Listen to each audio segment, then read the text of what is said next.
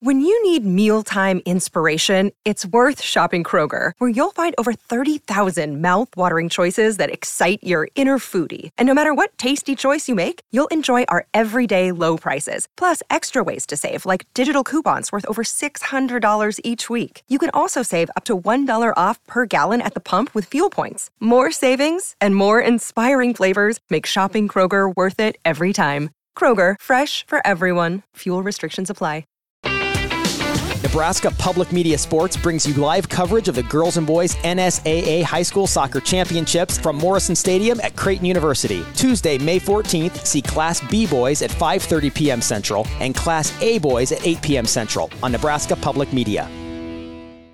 Mother's Day is around the corner. Find the perfect gift for the mom in your life with a stunning piece of jewelry from Blue Nile. From timeless pearls to dazzling gemstones, Blue Nile has something she'll adore. Need it fast? Most items can ship overnight. Plus, enjoy guaranteed free shipping and returns. Don't miss our special Mother's Day deals. Save big on the season's most beautiful trends. For a limited time, get up to 50% off by going to BlueNile.com. That's BlueNile.com.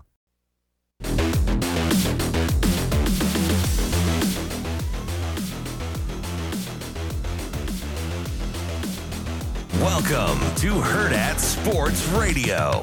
Three-pointer short from Justin Edwards. Air ball. They will yell air ball as McCullough feeds a rolling Adams at the rim for the alley-oop slam. Timeout called by John Calipari, and Kansas is back within 4. Kolek now attacking into the corner. Cam Jones won't take the open three. Now drives baseline. Still working on that to the basket. Scoop is good. And he got one. Foul. There's Proctor running some time off the clock. Dribbling to the right. 6 to shoot. Finds Foster again. Right wing three goes down again. 4 triples for Caleb Foster, the freshman. Kicking off hour number 2 here on Hurrdat Sports Radio. I'm Ravi Lula. Andrew Rogers here with me as well. We are joined now by C.L. Brown. He's a columnist for the Louisville Courier-Journal covering college basketball. C.L., how you doing this morning? Doing well. Appreciate you guys having me on. Absolutely. You know, it's been a fun start to the college basketball season so far. I really like this time of year where they start getting those more high-profile matchups. We saw Kansas, Kentucky the other night, Marquette, Illinois. In these kind of high-profile games, who's impressed you the most so far this year?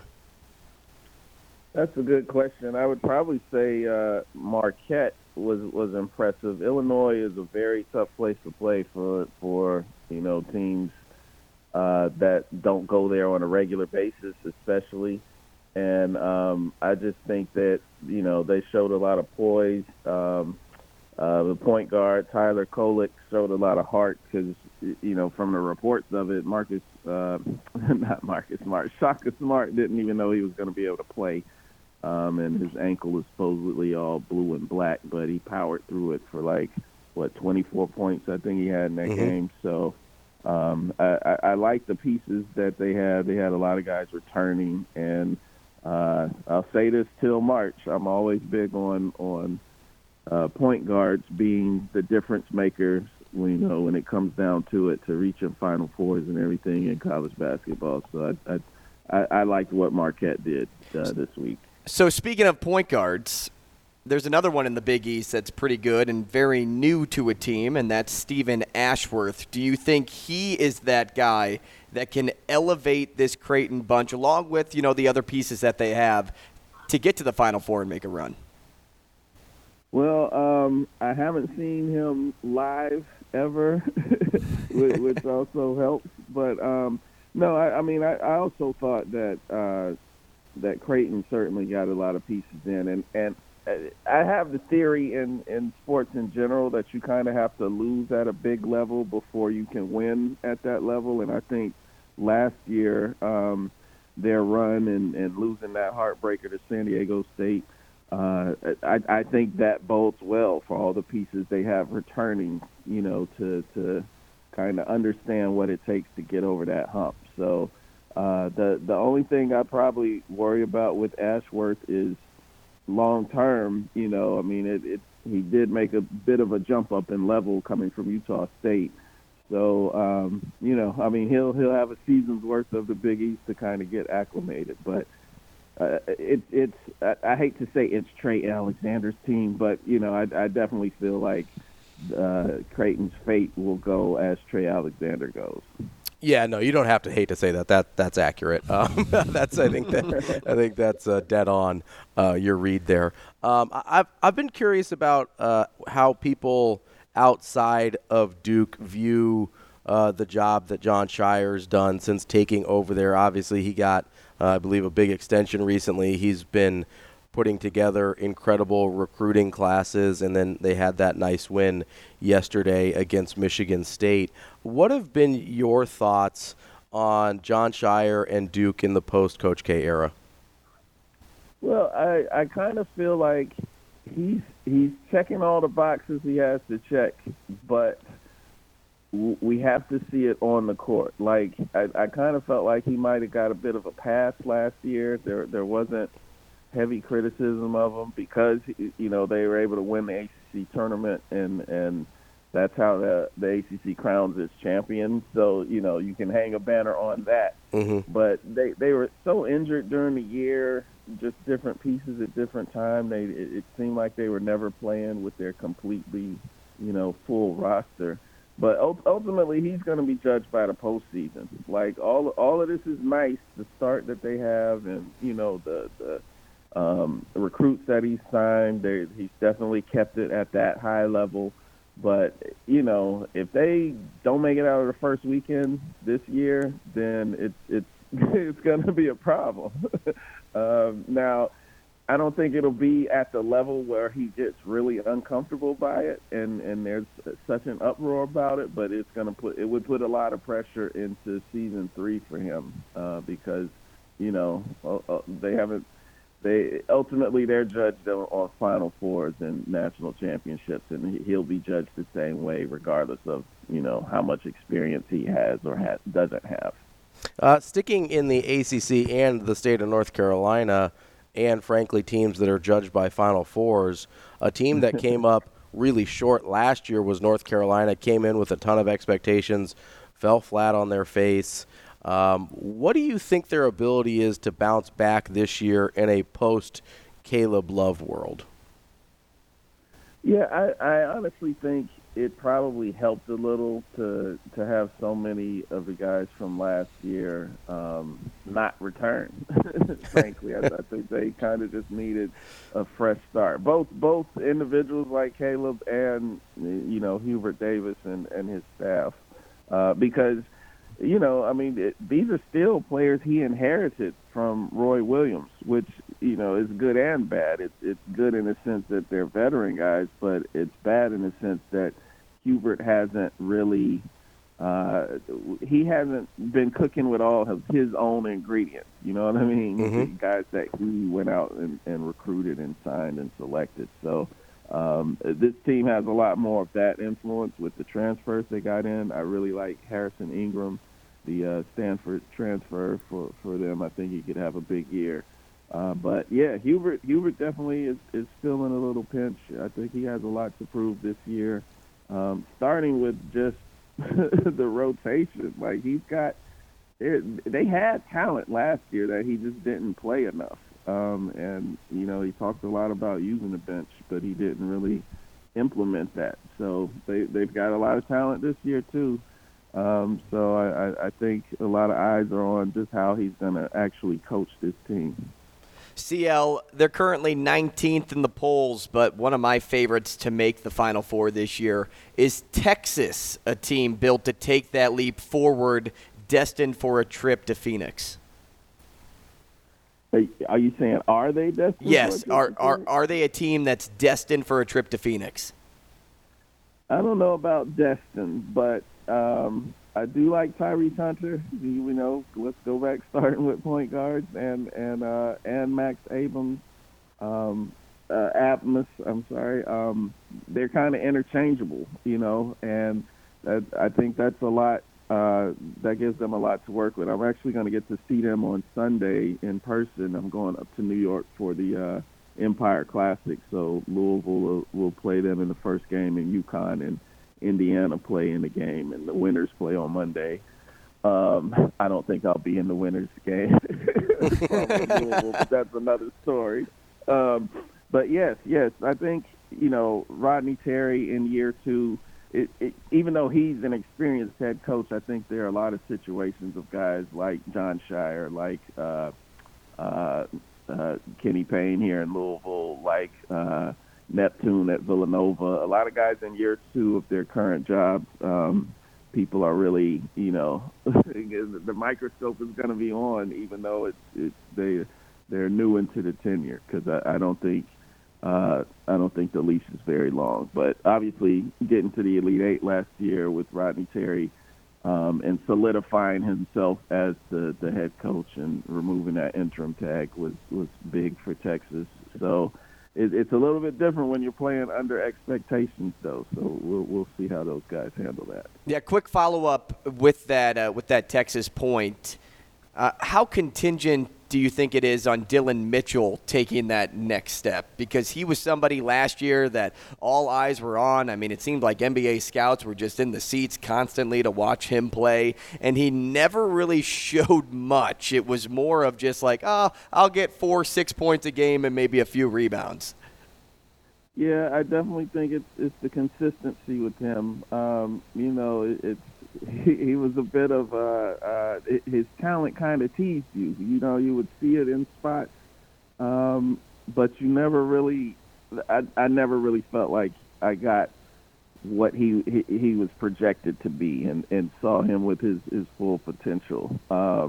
Although I do think, if I remember correctly, one of the double figures games he had scoring was against Creighton earlier in the year last year when Texas won that game. But yeah, he'll be a key figure for them as well. And the good thing, though, is I do think they have enough pieces to where, if he does continue kind of that up and down to play with a little inconsistency, they have enough that, they can get over the hump. I don't think that team will be reliant on him coming around, but it sure will help if they really want to, if they're really going to make a run to the Final Four. CL, one of the teams that I kind of constantly wonder about, especially considering their flame out in the NCAA tournament last year, is Purdue.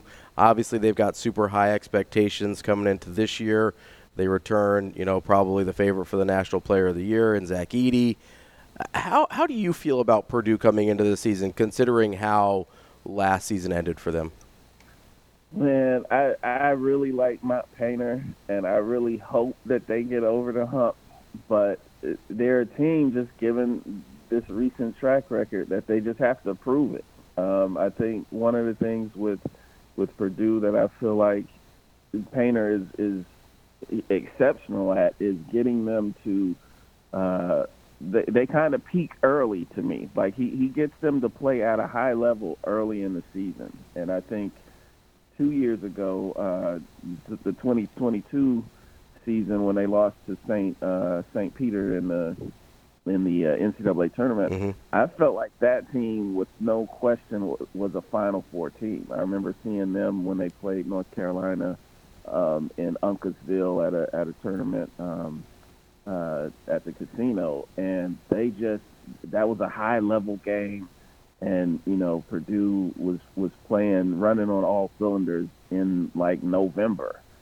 But Painter's got to figure out a way to hit the reset button, for the postseason for those guys, because I think there's going to be a lot of pressure on them, regardless of whatever they achieve. If they win another Big Ten title or whatever in the regular season, it's really going to come down to, all right, you guys got to show us, because these last 2 years in the postseason, I don't want to say it's been a failure because they've been so good, but they need to have the postseason success to match what they're doing during the regular season.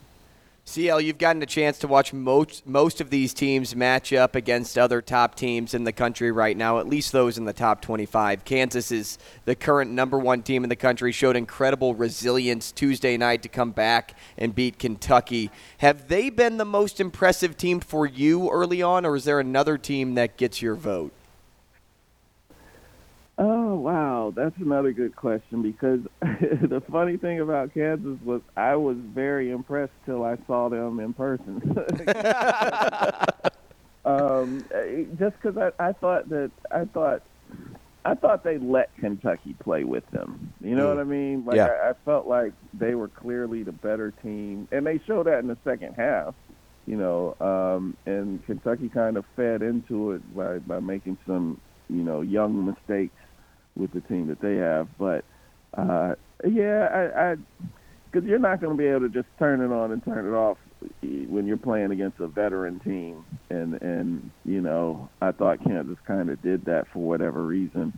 But they have so many guys that can hurt you. I mean, I thought the funny thing about the Champions Classic game was Hunter Dickinson, to me, was kind of struggling earlier, and then you look up and he has 27 and 21 in that game. I think that I would have to say, even though I guess my expectations for Kansas was a bit higher, but I would say they probably are the most complete team that I've seen so far. CL, kind of on the other side of that coin, is there a team either you've seen or just kind of been keeping an eye on that's maybe highly regarded right now that you expect to regress as the season goes on compared to what their expectations are? Oh, wow. That's a good question because I can't even answer that. I don't know that there is a team right now that you want me to be a hater, man. I want you to be a realist. Just, Like, for instance, for me, like I'll give you one for me, and then maybe you can. Because Ravi is a hater. Yeah, because I'm an unapologetic hater. Like, I know UConn has a ton of talent, but they lost 3 really key guys from that national championship team. Do I think they're still going to be really good this year? Yeah, absolutely. Do I think they're, a top 5, top 10 team? I'm not totally sure about that yet. So that's kind of what I mean. That's not, you don't have to be a hater, just maybe bring it back to reality a little bit. Well, I'll keep it close to home. I will say Kentucky right now because I think that they do obviously have all these phenomenal freshmen and who are uber talented, but and they even got guys who aren't playing yet, like mainly Aaron Bradshaw, the 7-footer, who's been injured and hasn't played yet this year. But I just think they're too young where it matters, and I'm not sure. Your listeners are going to hate me keep talking about point guards. The point guard plays, and right now Calipari's playing DJ Wagner. He's starting at point, and I don't know what kind of recruiting promises or what have you that were made to him. He's not a point guard. Like it's evident he's not a point guard. The team runs better when Rob Dillingham or Reed Shepherd is playing on ball, and he moves DJ off the ball, and he struggled the other night as well against Kansas. I just think you got to free him up on the wing and let him do his thing there instead of trying to force this, square peg in a round hole. But I don't trust Kentucky. I think they're going to have a fun style this year. Trey Mitchell does so much for them at power forward, and then he played the 5 the other night because they don't have any of their 7-footers. But they shot 38 threes, which was the most in during Calipari's tenure at UK, and they're gonna keep launching threes. They're gonna run a lot more of a modern offense than they have in the recent past, and so they'll be fun to watch, and I think they'll be tantalizing. But I think when it comes down to it, they're too young, and they're gonna rely on the 3 too much. And it's not going to pop when they're in a road environment, especially. They might struggle, and they struggled the other night. I think they were 3 for 20 in the second half against Kansas, which kind of led to them losing that lead and the comeback. So, Kentucky is the team I'm skeptical about. CL, we'll get you out of here on this. The Maui Invitational is right around the corner. What are you looking forward to in this event, arguably featuring the top teams in the Big 12, SEC, Big East, and Big 10? You know what? I'm not even sure who all is in the Maui this year. I haven't looked. I'm sorry. Well, you got KU. I think Tennessee's in there. That's who I would factor in as the top team in the SEC. That could be argued if you'd like. Yeah. Big East is Marquette, and Purdue is in the Big Ten spot there. But just a ton of juggernauts. So just having them all together. Maybe spin it this way. What can a strength of schedule like that do for some of those teams early on in the year? Oh yeah. I mean, I think it'll be a great barometer as to it will be a litmus test to see who really is tough. I do think Tennessee, going in, winning in Wisconsin, the way they did, scoring 80 at the Kohl Center. You don't see that too often, just with the pace of play and the way Wisconsin generally is on defense.